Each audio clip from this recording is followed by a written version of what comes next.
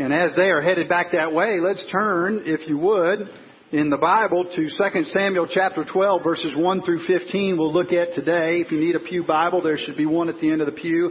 2 Samuel found after Joshua and Judges in the Old Testament, before 1st and 2nd Kings. Last week, if you were with us or had a chance to maybe listen to the message online, if you weren't here, we dove into the dynamics of David's sin with Bathsheba, followed up by David's sin against Uriah, his murderous actions against Uriah, her husband. And we approached the passage, if you recall, with several mindsets before us in terms of why we should seek to have godly living in our lives and why we should seek to avoid sin. So why should we pursue godly living? Why should we seek to avoid sin? Said a couple of things. One, because following and pursuing God's commandments is always right and good. Even if it doesn't feel that way to us or we don't think that way, it doesn't seem that way to us cognitively, it's always right and good. That's one reason. There's always some kind of consequences to sin, even if it's just something we think or just something we say. Maybe it's not an action we take. There's always some kind of consequence, always in effect. As believers, we enjoy the status of being in Christ. Romans 8:1 tells us there is no condemnation for those who are in Christ. So we will not be separated from God in an eternal way, but there are effects to us falling short of God's glory in this life. So those are a couple of reasons. A third one would be that really seeking after godly living, avoiding sin, is the best pathway to you and I having full satisfaction, having fullness of joy in God. To be able to experience Him and know Him, that's actually what He designed for us to do. There's joy, there's satisfaction, there's delight in Him. And turning away from Him is a barrier to being able to enjoy that. And then lastly, of course, we said, I think even more definitively last week, that we seek godly living and seek to avoid sin because Jesus has come and bought us with a price. He's laid down His life sacrificially for you and me. He's done that most heroic of heroic things. And so we're rightly motivated to say, okay, God has done this great loving thing for me. I want to respond in love and obedience to Him. With that mindset as an example, then in our background, we looked at the example, I should say, of King David, and we said we want to kind of look over his shoulder and see how does he stumble in this area of temptation? How does he fall, and what can we take away from that to help us with the play-by-play in our lives? To chart a better path. And not just, we said this very important point. It's not just that maybe our particular area of temptation is along the same lines as his with this lustful sort of sexual temptation or trying to cover up some sort of sin in a murderous action. Maybe that's the direction of us. But it might be other areas. It might be that area of greed, materialism.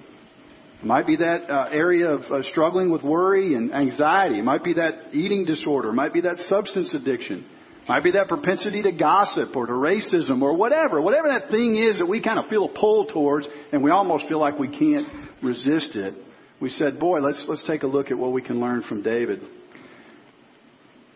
The fact is, however, that even if we try to learn that lesson the best we can, and some of us have been walking that path for a while, some of us are kind of new to that path of seeking to walk with God, but we probably figured out we're not going to do it perfectly.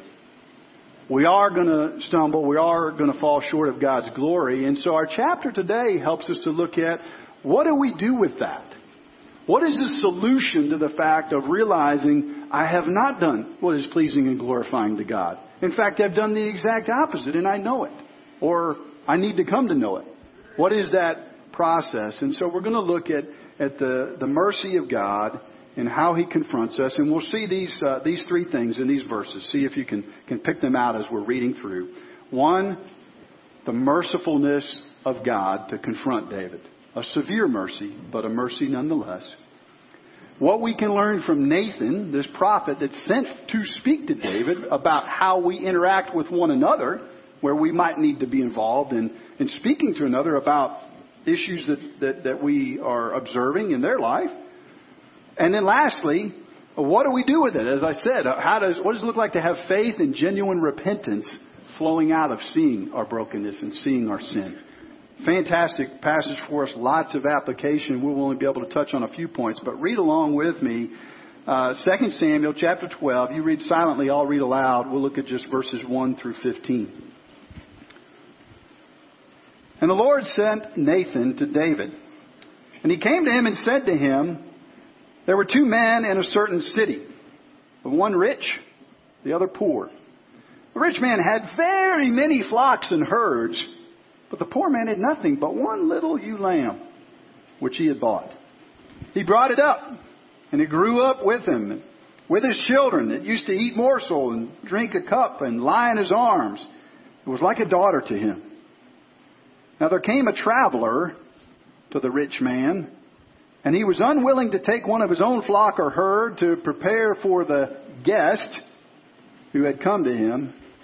But he took the poor man's lamb and prepared it for the man who had come to him. And David's anger was greatly kindled against the man. And he said to Nathan, as the Lord lives, the man who has done this deserves to die. And he shall restore the lamb fourfold because he did this thing and because he had no pity. Verse 7. Nathan said to David, you are the man. Thus says the Lord, the God of Israel, I anointed you king over Israel. I delivered you out of the hand of Saul. I gave your master's house and your master's wives and your arms, and I gave you the house of Israel and of Judah.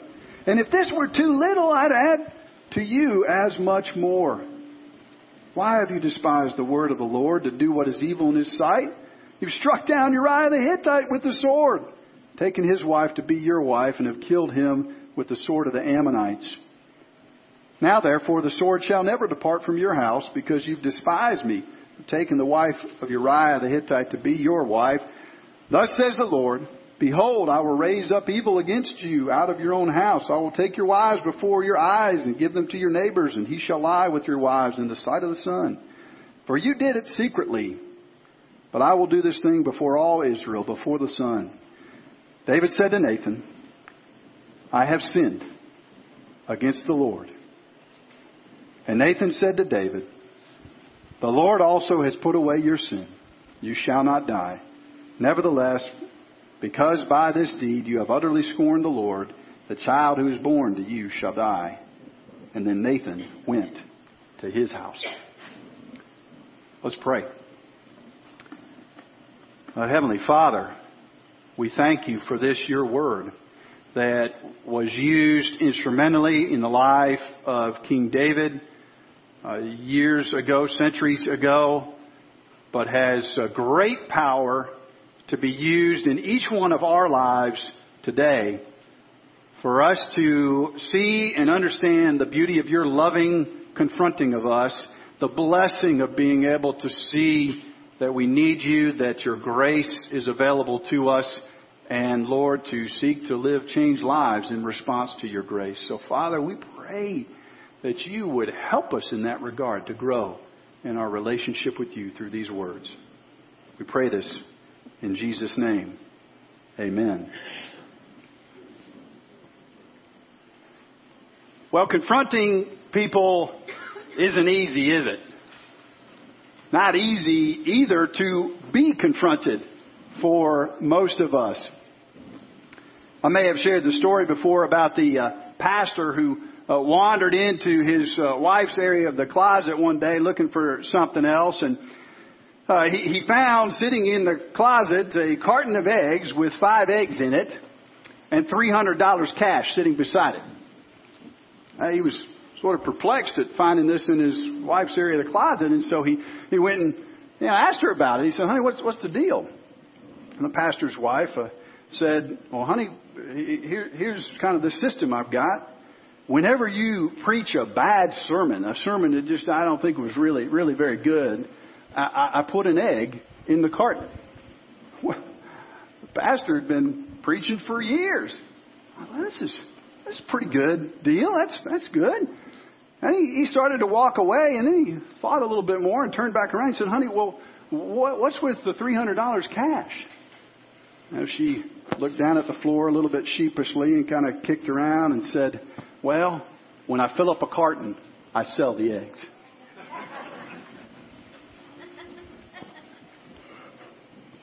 Not easy to be confronted, right? And not easy to confront. We see in these verses, we recognize this main idea. You can follow along the worship guide. In fact, I feel like I've said this last few weeks again, a broken record. But if you don't normally follow in a worship guide, again, you might want to do that today in the notes section, because there are, I think, some excellent bullet points, especially at the end of the message, that I think will be really good takeaways for us. But this main idea you'll find there: God's merciful, and so loving confrontation is a kindness from His hands. And this is a tough one for us when we think about it in our culture, isn't it? Because what we have done in all times and all places, people, because of our prideful nature, we don't like to have our weaknesses and our problems exposed. I don't like that. Nobody enjoys that. But we have in our time taken our identity, who we are as people, and we firmly rooted it in midair. We firmly rooted it in this concept of self-esteem. It's all over. It's probably all over the walls here. I love the folks that run this school. But, what we've said is we're going to root self in self and then hope that there'd be some good result from that. And the result is that we don't have a lot of security in who we are as people. And so we're very averse to anybody coming in and speaking even good, helpful things that we need to hear, the Lord or other people that love us. That's kind of where we are. We've even kind of moved as a culture, if you follow what's happening culturally, to where we move from wanting to have and make sure we have the right to say what we can say or what we should say respectfully in our culture, to saying we have the right to not hear something that we would be offended by. That's kind of how our culture is moving with this. So we've got that on the one hand. On the other hand, we do have a legitimate problem with confrontation. If you've ever posted something on social media that you were like, ooh, I'm glad they got the delete button. I'm glad I can take that back, and I hope nobody saw that one. Or if you're like me and you have learned about 10 years ago to have an email setting where your emails don't automatically go out, where you have to hit the button to send them out, to do that for a good reason, because you've sent that email that you didn't really mean to send or should have taken another look at. We know that we say things that are hurtful. They call it cyberbullying, I guess, that we speak in a way that's overly aggressive. And we never would just say to somebody to their face, and we feel like we can hide behind the digital shield and do that. So confrontation is an interesting thing in our world today. And for that reason, it's refreshing, really, isn't it, to look at these verses and see how God perfectly, in truth and in love, confronts us. Gets into our life for our good and for our benefit, and speaks to us what we need to hear. And then to also see how we can hopefully, first removing that big old log in our eyes before we try to remove the speck in our brother's, maybe be used in one another's life for iron sharpening iron. We see that with Nathan. And then lastly, to look at what does it mean to respond in faith and repentance. Not just on Sunday morning. I hope when we go through the call to confession time and the silent moment here. For some of us, it's sort of the only time of the week that we really sit there and kind of, okay, God, it's you and me, and there's these other people around, but where have I been in my relationship with you?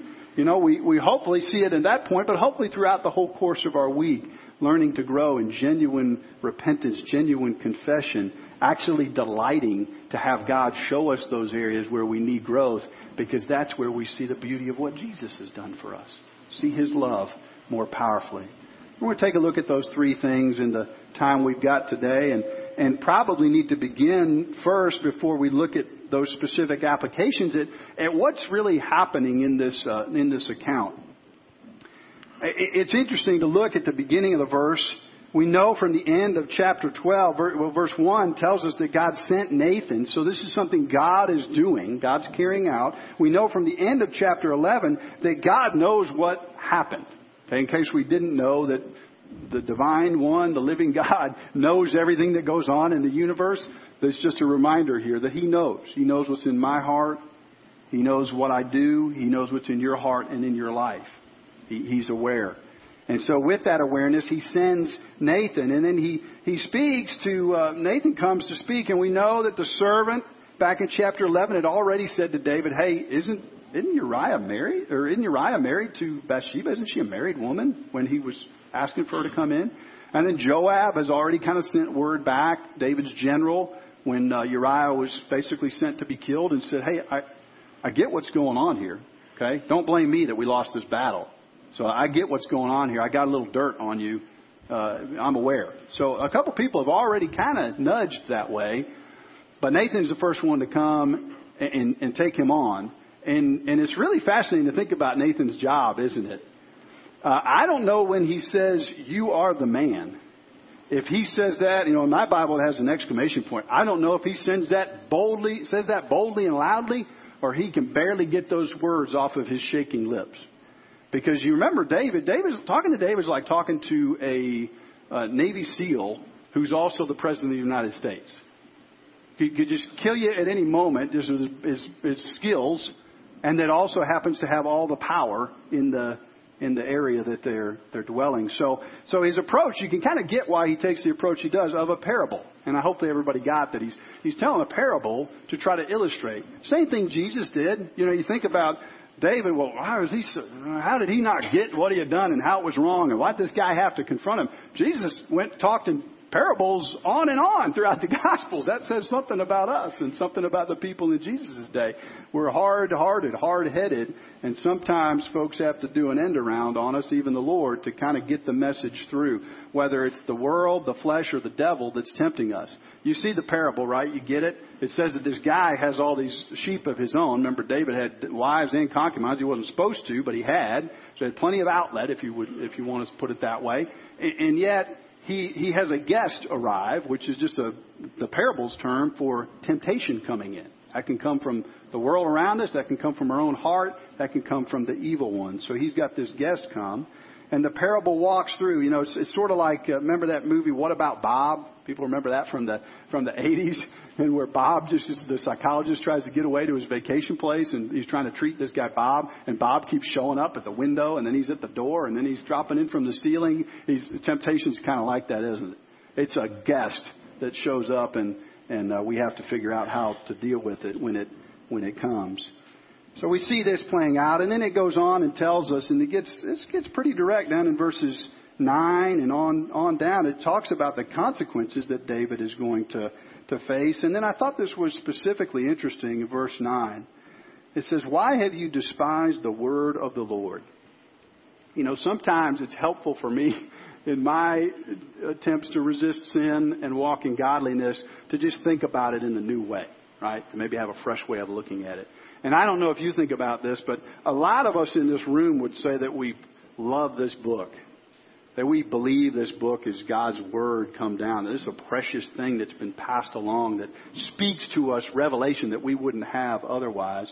And maybe to help us to think about the same way Nathan speaks to David is that, when we turn and pursue sin, really what we're doing is we're despising this. We're saying, I don't want this. I don't value this. David's saying he doesn't value the word of God when he wanders into his sin. It goes on and it says, the sword will not depart from him. And then especially in verse 10, it says, because you have despised me and have taken the wife of Uriah. So it's interesting the contrast here. It's almost like when Jesus says you cannot love both God and mammon. You can't love both God and money. So you really got to make a choice. What's going to be priority in your life? And all of us are going to struggle with that, but you got to make some kind of decision which is going to be priority. Same kind of thing for David. You made a choice between me and this desire that you had. And he plays that out a little bit more as he describes all the consequences, which are bitter just to read. Makes me think of Hebrews chapter 12, and if you want to turn there, you can, or you can just listen as I read it. Hebrews chapter 12 is a reminder that actually, consequences are tough, but consequences can help us. They, as a believer, they actually can be a blessing to us. So these are bitter pills for David to swallow, all the implications of his action. But look at verse 5 if you turn there to Hebrews 12. It says this, and have you forgotten the exhortation that addresses you as sons? So the speech that speaks to you as sons, valued persons, cherished persons. My son, do not regard lightly the discipline of the Lord, nor be weary when reproved by him. The Lord disciplines the one he loves and chastises every son whom he receives. It goes on and describes and just says, hey, if you have a parent and that parent doesn't care enough to actually discipline and say, I'm going to spank your hand if you try to reach out and grab the stove, or, hey, you're going to be in trouble. Go to your room if I see you running across the street without looking. Now, that's not a loving parent. A loving parent creates some kind of discipline, some kind of structure to help their child. And God's going to do that with us as well, even if it's difficult and painful for us. So that lays kind of the pattern of what's happened with David and the picture in brief. Let's take a look at some application points that we can hopefully pull out of that. The first one is this. Because God is merciful, we have the privilege of Him confronting us. It's actually a privilege and a blessing that God cares enough to speak into our lives and seek to turn us around. He could have just struck David down. He could have just taken him out. We read about it at the last part of those verses. Let me get back there to 2 Samuel chapter 12. If you want to look there with me at the very last couple of verses that I read, I think it was 14 and 15. It says this. It says, the Lord has put away your sin and you shall not die. So God chose to be merciful to him. And He's really being merciful to David too, because David up to this point is still kind of stuck. He hasn't come to that place of saying, I really am not honoring and seeking to walk with you, God, in this specific situation. He hasn't come to that place of owning it and confessing it and being freed in that way. Psalm 32 speaks about this, and it's a description of how David was probably feeling at this time. Psalm 32 talks about the mercy of God and then also the pain, the burden of being under our sin. It says this. It says, blessed is the one whose transgression is forgiven, whose sin is covered. Blessed is the man against whom the Lord counts no iniquity. So, hey, it's a blessing to be forgiven, it said. But how do we get there? When I kept silent, my bones wasted away through my groaning all day long. For day and night your hand was heavy upon me. My strength was dried up as in the heat of summer. I acknowledged my sin to you. I did not cover my iniquity. I said, I'll confess my transgression to the Lord. You forgave the iniquity of my sin. So what David's experiencing here, and you and I can experience throughout the week or when we fall in major ways like David did or in minor ways, is to say, that groaning, that weight that we feel when we know we haven't honored the Lord with some particular area of our life, and it's heavy upon us. And we haven't really come and said, God, give me your grace afresh. I acknowledge it's wrong. We can enjoy His grace. We can have that burden lifted. And it's a privilege, actually. It's a severe mercy that God speaks into our lives that way. We feel that groaning, don't we? When we take that one drink that leads to 8 others. When we buy that dress that leads to a spending spree that we know we can't possibly afford. When we make that gossipy comment, that one little statement, and then we get involved in the conversation, and by the time we're done, we've shredded somebody else's life and reputation in order to make ourselves feel a little bit better. Young people, when we've followed our peers, not just one step or 2 steps away from what our parents have told us to do, but 3 or 4 steps, just so we have their approval. Whatever that thing is that makes us feel good for a moment, we know that feeling then when it sets in and we realize, wow, I know what I've done, but I can't quite get that off of me, that burden. It's a privilege that God confronts us and points out our need for Him. Second thing we see in these verses is that because God's merciful, we can actually be used as the body of Christ in one another's lives to confront where that's warranted. We just talked about this actually in the membership class that we had this last couple of weeks, a great group of folks in there. 2 passages from Matthew are really helpful here. Matthew 18 speaks about the process we can be involved in. It says this in verse 15, if your brother sins against you, go to him and tell him his fault between you and him alone. If he listens to you, you've gained your brother over. But if he does not listen, take 1 or 2 others along with you, that every charge may be established by the evidence of 2 or 3 witnesses. If he refuses to listen to them, tell it to the church. If he refuses to listen even to the church, let him be to you as a Gentile and a tax collector. Hard words, tough words, but the whole point is that a person would be able to come into the light, see what they've done that's been painful or hurtful. Now, we got to put this together in my mind always with Matthew chapter 7.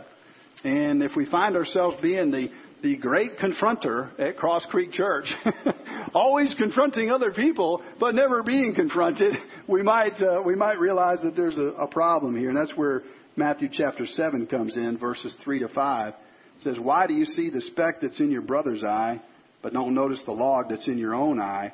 How can you say to your brother, let me take the speck out of your eye, when there's a log in your own eye? You hypocrite. First take the log out of your own eye, then you will see clearly to take the speck out of your brother's. Okay? It's a reminder that usually, maybe not in the same area that we're dealing with somebody else with, but we've got logs in our own eyes, and those need to be removed. It's a call to humility.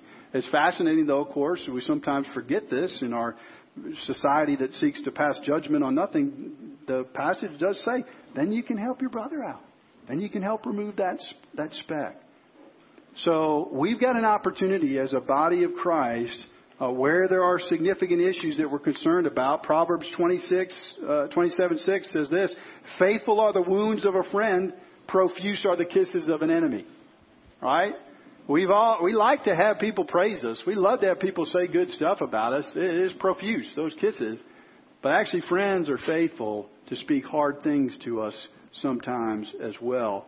Part of being a believer, part of walking in step with Christ is hearing that.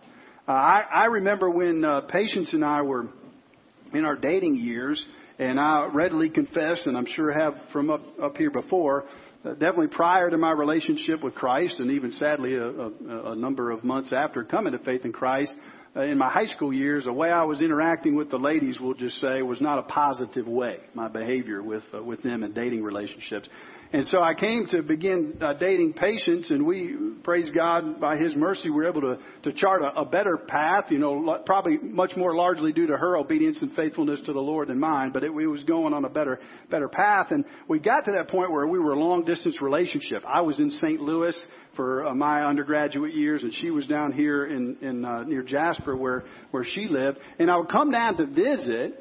And when I would visit, it was we kept the long-distance relationship going. The first couple times I came down, I had a good group of Christian buddies at the college campus I was at. And the first couple times I would come down, I would stay at her house.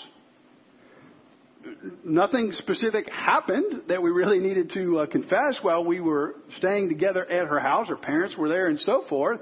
But my friends at some point came and spoke to me. They kind of gathered that this was happening. My friends up in St. Louis, and they said, Chris, that's I gather nothing's happened, but that's a dangerous place to put yourself in. Y'all love one another. Y'all are close, building a relationship. That's just a spot where you could stumble. And the other thing is, other people that are seeing you all and know that you represent Christ, they're probably seeing that, and they probably shouldn't assume certain things are going on, but they might from that. Now, it was, I guess you could say in the whole scheme of life, that's maybe a relatively small thing, but it struck me. And when they first told me about it and spoke to me, I brushed them back. I wasn't ready to receive that because I felt like I wasn't doing anything wrong. But they were loving friends. They cared enough to speak to me about something that I needed to hear. And we need folks like that in our life. If we don't have folks like that, we need to go find some that will lovingly and graciously be a vehicle for helping us to come into repentance, helping us to come into God's grace and mercy. Last thing we see in these verses is this. I'm looking at my watch because I got to be at that service by 11:15 in Calera. So we're going to wrap it up quick. You guys have never seen the sermon finish so fast. All right. The last point is this, and perhaps the most important one really from all that we'll say today. So I'm going to go through it quickly, but I also want us to grab hold of it. Psalm 51. Turn there even if you haven't turned to some of the other passages I've mentioned. Psalm 51. If you're unfamiliar with this passage, it's a great one to get familiar with, because if you're like me and you stumble and sin regularly in big ways and small, nice to have a passage of Scripture to go to that can help walk you through restoration. that kind of process we do each week. Call to confession, silent confession time, and then an assurance of pardon. Psalm 51. In my Bible, perhaps in yours, it actually has a heading in it that says it's a Psalm of David when Nathan the prophet came to him after he'd gone to Bathsheba. Now, I don't know if he wrote this that night after those verses we just read earlier. I don't know if he wrote it a month later, whenever, but it's related to that incident, so it's pertinent for sure. And just read with me a little bit. I'll read aloud. Y'all read along silently with me here. He says this. He says, have mercy on me, O God, according to your steadfast love. According to your abundant mercy, blot out my transgressions. Wash me thoroughly and cleanse me from my sin. And then listen to what he does. He owns it.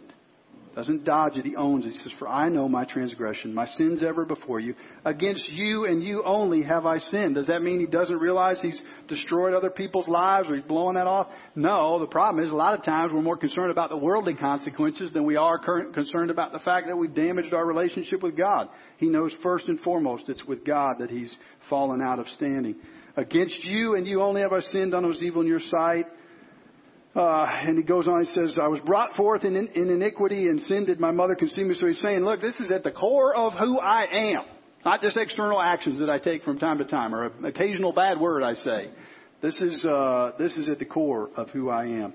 Verse 7, purge me with hyssop, I'll be clean. Wash me and I'll be whiter than the snow. Let me hear joy and gladness. Let the bones you have crushed. That's sounding like that Psalm 32 we read a minute ago. Those bones you have crushed, rejoice. Hide your face from my sins. And then he goes on. He wants to live in newness of life. Create me a clean heart. Renew a right spirit within me. Restore to me the joy of your salvation. And then he even goes on in verse 13, says, then I will teach transgressors your ways, and sinners will return to you. He said, I'm gonna be a beggar telling other beggars where to find bread. I've messed up big time. And I hope you recognize that from me standing up here, from the other people leading and shepherding in our church. I like one of our elders likes to say that all his sins are court documented, you know.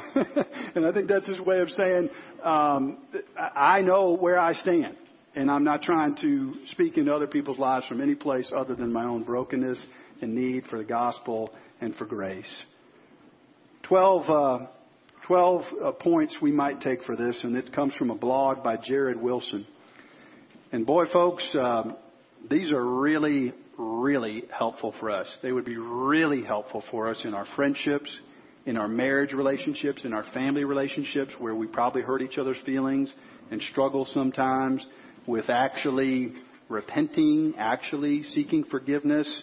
They're just really useful and useful in our relationship with God. I thought these were spot on. So look at these in your worship guide, if you would, starting with number 1. It says, what does this look like? We see it in Psalm 51.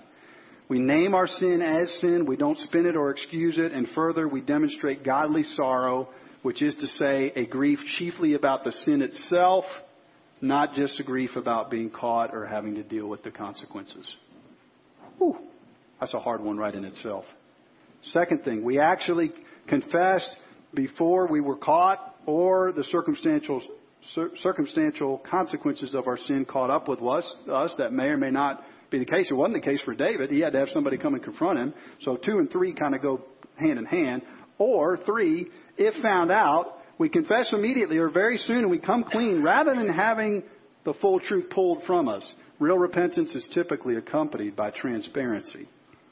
Verse 4, we have a willingness and eagerness to make amends. We saw that with David. He's like this in the parable. He's like he's got to fix the situation as best he can. Number 5, I should say. We are patient with those we've hurt or victimized, spending as much time as required listening to them without jumping to defend ourselves.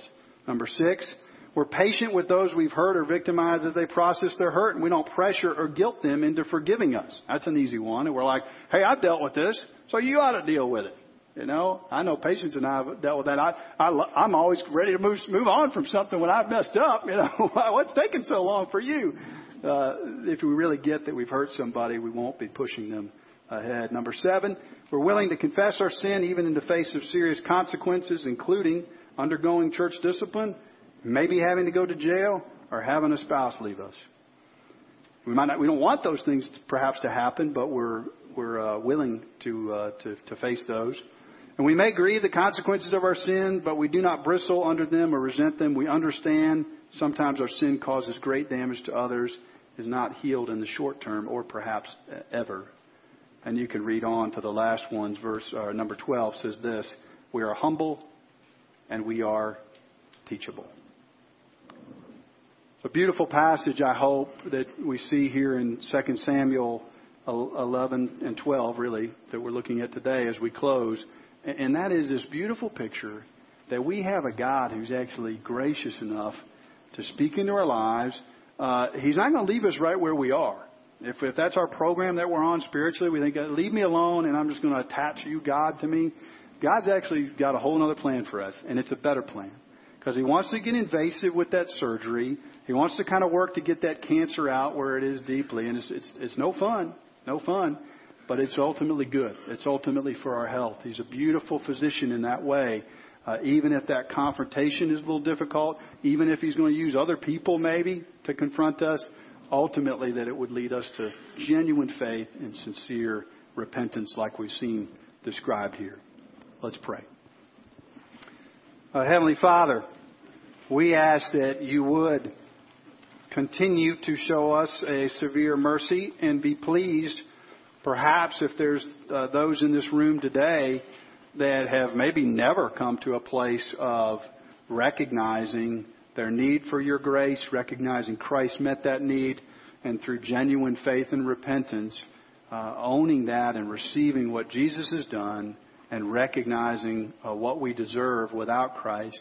I pray that You would work that work of salvation and that You would fan into flame that work of us growing in that mercy and growing in faith and repentance, even as we struggle and wrestle in this life with our sinful nature. Help us in that regard, we pray. Show us Your mercy. In Jesus' name, amen.